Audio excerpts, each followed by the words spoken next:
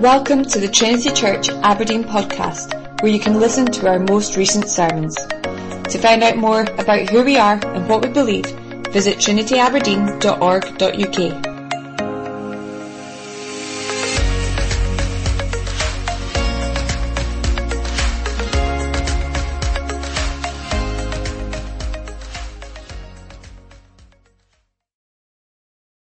And this evening we're carrying on our series of Amazed by Jesus. And this evening we're thinking about His glory. And we're going to be in Luke's Gospel, chapter 9. Now we're going to be focusing on, as printed there, verses 28 to 36, which is entitled The Transfiguration. But just to help us with a bit of context, I'm going to read from a bit before then. I'm going to read from chapter 9, verse 20. So I'll read from chapter 9, verse 20, all the way to the end of 36. So this starts with Jesus with his disciples asking them a question. Then Jesus said to them, "But who do you say that I am?" And Peter answered, "The Christ of God." And he strictly charged and commanded them to tell this to no one, saying, "The Son of Man must suffer many things, and be rejected by the elders and the chief priests and scribes, and be killed, and on the third day be raised." And he said to all, "If anyone would come after me, let him deny himself, and take up his cross daily and follow me. For whoever would save his life will lose it, but whoever loses his life for my sake will save it. What does it profit a man if he gains the whole world and loses or forfeits himself? For whoever is ashamed of me and my words, of him will the Son of Man be ashamed when he comes in his glory and the glory of the Father and of the holy angels. But I tell you truly, there are some standing here who will not taste death until they see the kingdom of God." Now about 8 days after these sayings, he took with him Peter and John and James and went up on the mountain to pray. And as he was praying, the appearance of his face was altered, and his clothing became dazzling white. And behold, 2 men were talking with him, Moses and Elijah, who appeared in glory and spoke of his departure, which he was about to accomplish at Jerusalem. Now Peter and those who were with him were heavy with sleep. But when they became fully awake, they saw his glory and the 2 men who stood with them. And as the men were parting from him, Peter said to Jesus, "Master, it is good that we are here. Let us make 3 tents, one for you and one for Moses and one for Elijah," not knowing what he said. As he was saying these things, a cloud came and overshadowed them. And they were afraid as they entered the cloud, and a voice came out of the cloud saying, "This is my Son, my chosen one. Listen to him." When the voice had spoken, Jesus was found alone, and they kept silent. And no one in those and they kept silent and told no one in those days anything of what they had seen. These are God's words to us. Would you please turn back to Luke chapter 9? So, glory and success. Glory and success, that's often what we hope for, isn't it? The wonder of seeing Emma Raducanu, 18-year-old Brit, win the US women's final. It was exciting, isn't it? It's glory. Or the dream of every child to play football for their country, or reality TV from MasterChef to Love Island, all ways of seeking glory and fame. And it's so alluring, isn't it? I think often because our lives are so ordinary. The famous, the glorious, they don't have to wash any dishes, they don't have to go to the shops, they don't, go to the toilet. It must all be wonderful. It's obviously a ridiculous lie to believe, but we want to, don't we? We want the chance of life without problems, even though we know it's impossible. And here in Luke's Gospel, we get a glimpse of glory. Now, it's a glory that is far greater than Emma winning the women's final. It's far greater than, even Alex Ferguson's trophy cabinets. But yet this is a glory that points us in a very unexpected direction, as we'll see. So let's get back into Luke chapter 9. So Jesus, he's heading off up a mountain with Peter, James, and John. And they're off for a bit of quiet, some time to pray together. But things take a really strange turn. Do you know the disciples, we find out a bit later, have fallen asleep, and Jesus is still praying. And as he does, verse 29, the appearance of his face was altered. Literally, his face was other. Okay, and then his clothes become kind of dazzling white. It's a little bit like lightning flashing through the sky. Bright like nothing else. You'd have to cover your eyes. Like, this is weird, isn't it? Like, it's a weird event. But there in verse 32, Luke tells us what we're seeing.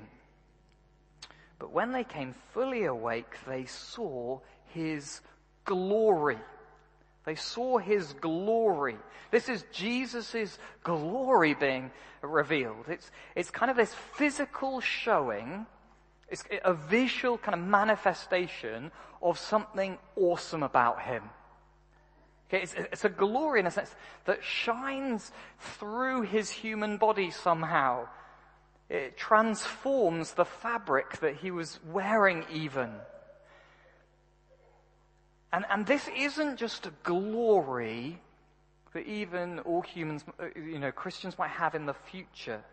Okay, although we're told the two men who appear with Jesus, Moses and Elijah, have a glory too. Jesus, he's not the same.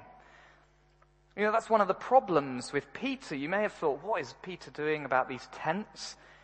Well, he's kind of treating all three of them the same. He's like, let's get 3 tents, one for you, one for Moses, one for Elijah. He's treating them the same, like for like. But no, God comes in this cloud of glory later on, resting on the disciples to show them Jesus is not the same. Do you notice that in verse 35? And a voice came out of the cloud saying, "This is my son, my chosen one. Listen to him." Jesus is unrivaled. This is a glory on a whole different level. This is divine glory. So the first thing I want us to see this evening, Jesus is revealing here a divine glory. A glory that shows just glimpses his awesome majesty, his power, his holiness, the wonder of God himself.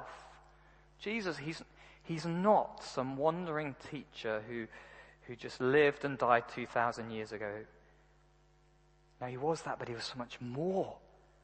This is God himself. This is the awesome creator of the universe, the sovereign ruler, the omnipotent, all-knowing, infinite one, living as a human being.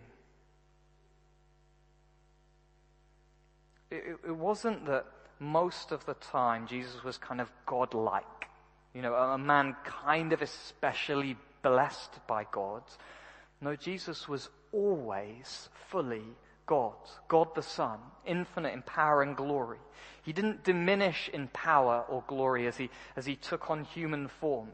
As he walked up the mountain before this moment, and as he walked down afterwards, he was always the infinite, eternal, glorious God. But yet somehow he veiled it. Perhaps think of it a bit like the sun behind the clouds. Most of the time in Aberdeen, the sun is behind the clouds.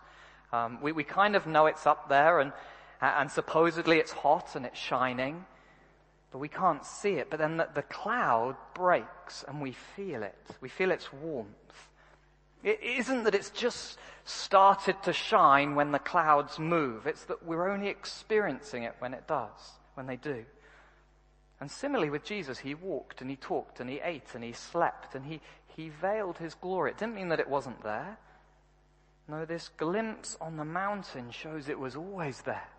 a glory that couldn't be contained by creation. It's totally other. It's magnificent.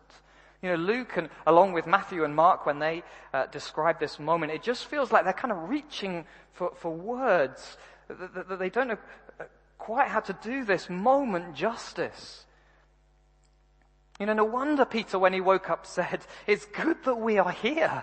Like, what a sight to behold.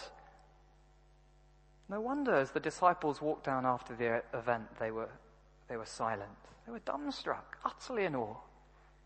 All their categories, all their understanding was kind of blown out of the water. They weren't quite sure how to put it back together. Jesus revealing his divine glory. I think we get so used to it, but it's extraordinary, isn't it? Is this the Jesus you and I believe in? Was he just a man who had good teaching, or was he, and is he, the eternal Son of God, one whose majesty was so great it could transform his appearance? Is he worthy, therefore, of your worship, your obedience, your love, your life? When God spoke in the cloud, did you hear what he said? He said his command was this: listen to him. Listen to him. No wonder, this is God in human form, a man who understands all things unlike any other. Do you listen to him, or do you listen to him like he's just a voice across many? You know, we put him up against perhaps Buddha or Jordan Peterson, Stephen Fry even, or put him up against yourself. Well, I like what he says here, but I think I know better here. But this is no ordinary teacher. This isn't some kind of guru. Jesus had divine glory, the glory of God. We listen to him. Jesus revealed his divine glory. But I want to let Luke take us a bit further. Okay, I want him to let him push us a bit deeper. Because if this is true, why is Jesus showing us his glory at this moment? Why now? Why the transfiguration at this point? Well, simply, it's this. Everything about this moment, this transfiguration, is pointing us towards what Jesus came to do. His showing of his glory, and even his veiling of his glory, it's all pointing to Jesus' cross, resurrection, and ascension. It's pointing forward to a future moment, and actually even a future glory, as we'll see. Now, for shorthand, I'm going to slim down the cross, resurrection, and ascension into the cross. But as I do that, don't forget the others. But firstly, I want us to see that this is a cross-pointing glory. Okay, a cross-pointing glory. Okay, notice what's happened up until now. Okay, this is why I read for a bit before. Just before this moment, Jesus has been teaching his disciples. Okay, so back in verse 18, Jesus asked disciples who they think he is, and we get this glorious moment in verse 20 where he says he's the Christ. Or Peter says he's the Christ, but straight after that, Jesus takes them onto a new path of understanding. And it's this: he's got to die, verse 22. He will be killed and then rise again. So Jesus, heading to his death, is front and center as we walk up the mountain with him. But then, when this amazing change happens, we get this moment. It's a strange one again, isn't it? Moses and Elijah appear. Okay, now there's lots we could talk about this. Again, it's a weird thing going on, isn't it? But notice a little detail of what they chat about. Luke, he doesn't need to tell us this, but if you look at verse 30, and behold, two men were talking with him, Moses and Elijah, who appeared in glory and spoke of what? Of his departure, which he was about to accomplish at Jerusalem. Jesus' departure. That's what they talked about. Now, often that word refers to death. Peter himself uses it that way in one of his letters. So they're chatting about Jesus heading to the cross. But it's more than that. It's all that he's to fulfill at Jerusalem. All that he's to accomplish. That word you'll notice from the footnote for departure is literally the word exodus. This is Jesus' exodus. This is his moment of his death and his resurrection and ascension, his great moment of freeing people from slavery to sin and to death. In this moment of glory, it's pointing us to the cross. It's a cross-pointing glory. It's like Jesus is saying to his disciples, look what's about to happen in Jerusalem. It really matters. It matters so much. I'm going to give you a glimpse of my glory to prove it. It's like an official stamp pressed onto what he said. I've said I'm going to die and rise again. Here's my seal to show I mean it.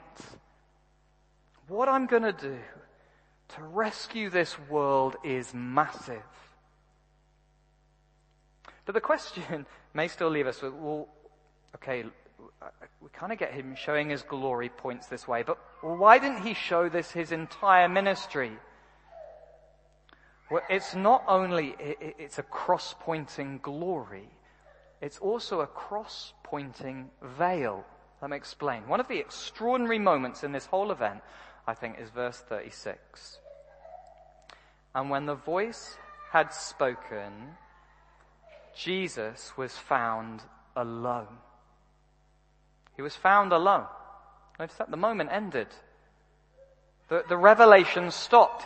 His face was normal. His clothes didn't shine anymore. There was no cloud. There was no Moses. There was no Elijah.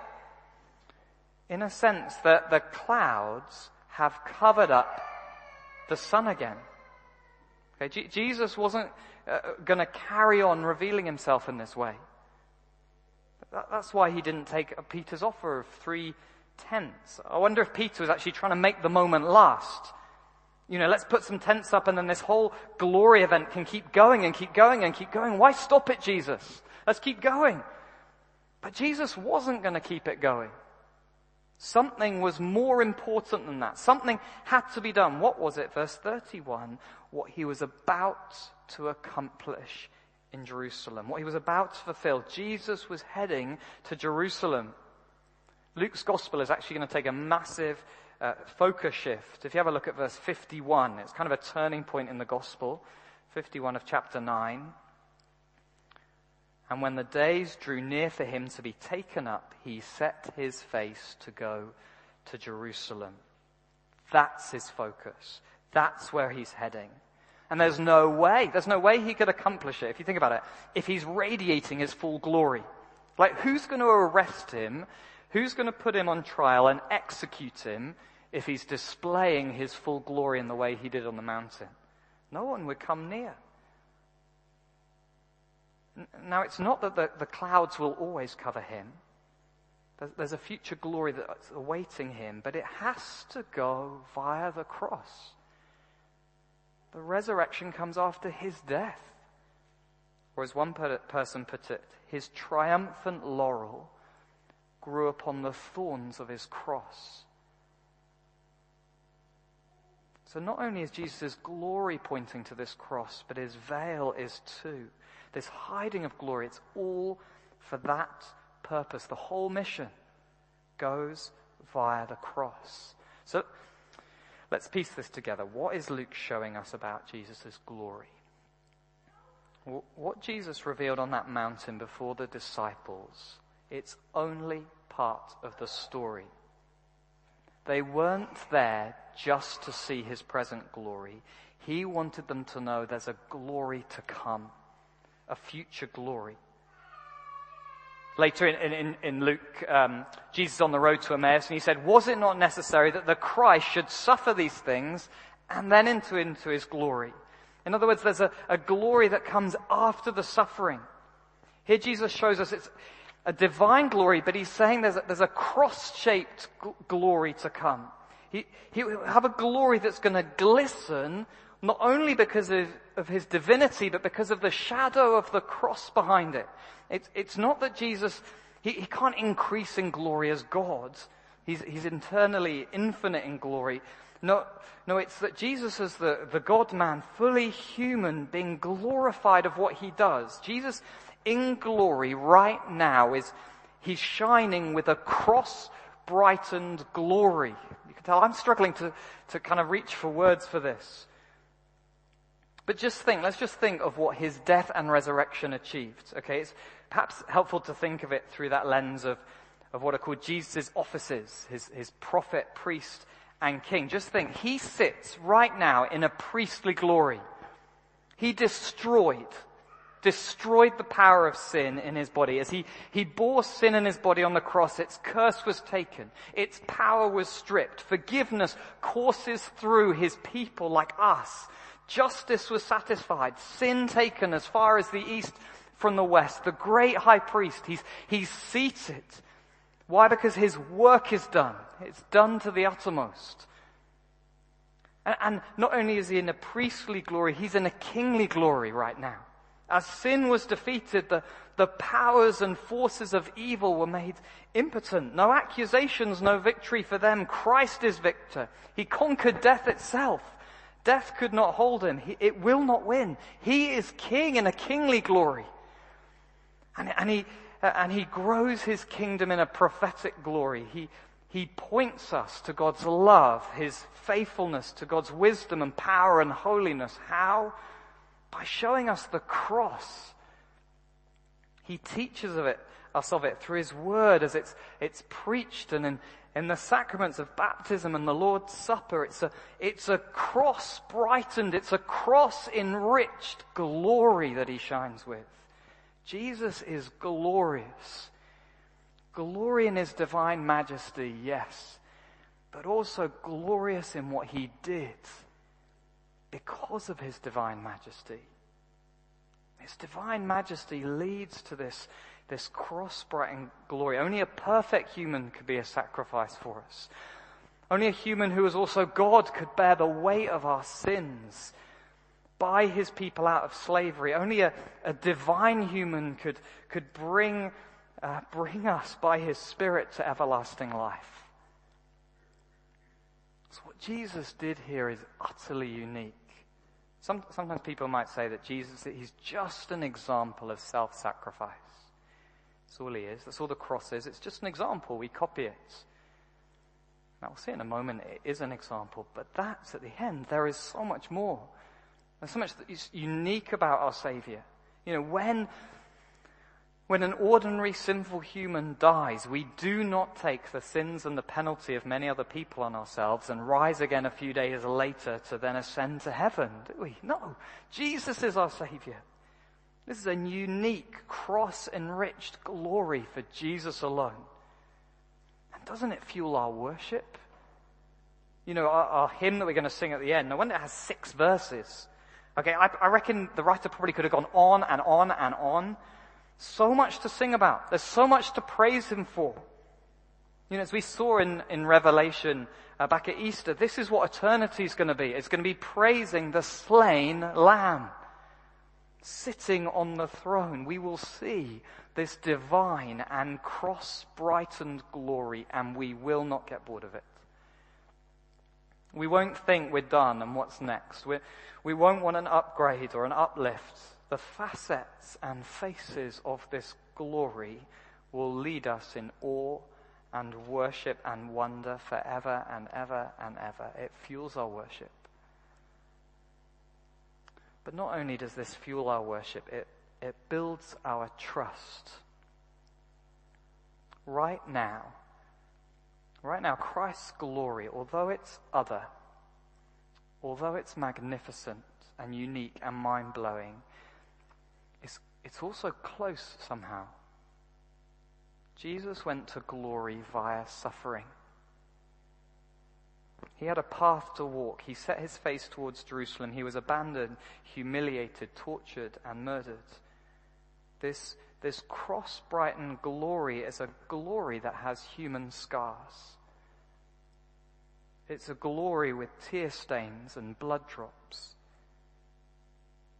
When we approach the throne of grace, the glorious one was tempted as we are, suffered as we do, felt pain and bled. Jesus is distant, yes, he's in a heavenly glory. He's not here on earth in person, but he's not unapproachable.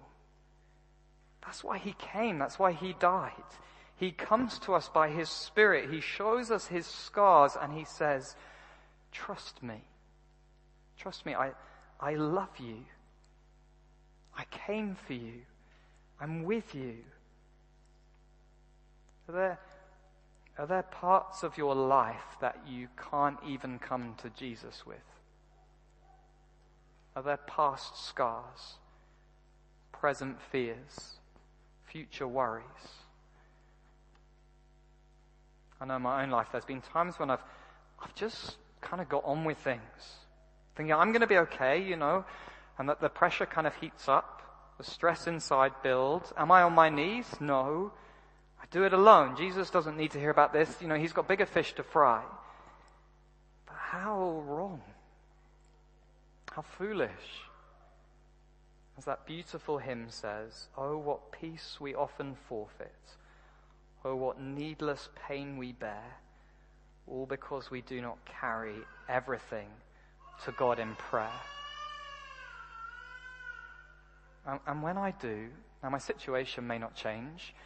The pain I endure or the pressures I face may still be there, but his closeness, this cross-brightened glory of Christ somehow reaches down, doesn't it? There is safety in the hands of our glorified Jesus. So seeing Christ's glory, it fuels our worship, it builds our trust, and lastly, it shapes our lives. It shapes our lives. For Jesus, the path through the cross was always the plan. Okay, it was to be fulfilled and accomplished. He set his face towards it. His glory and his veil all pointed towards it. Jesus' death wasn't an inconvenience. He wasn't embarrassed by it. He suffered before he was glorified. And yet, somehow, we imagine our own lives should be cross-free. That for us it must be different. Our glory, it comes without a cross. We just go from here to heaven, plain sailing, easy.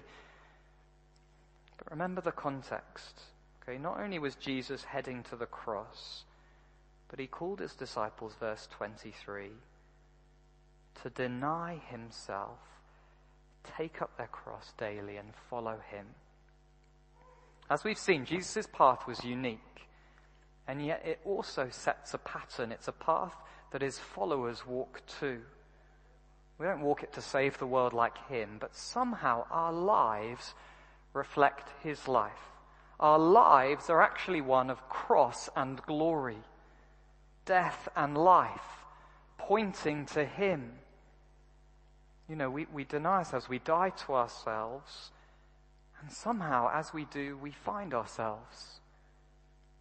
As we serve others, somehow we experience life in that.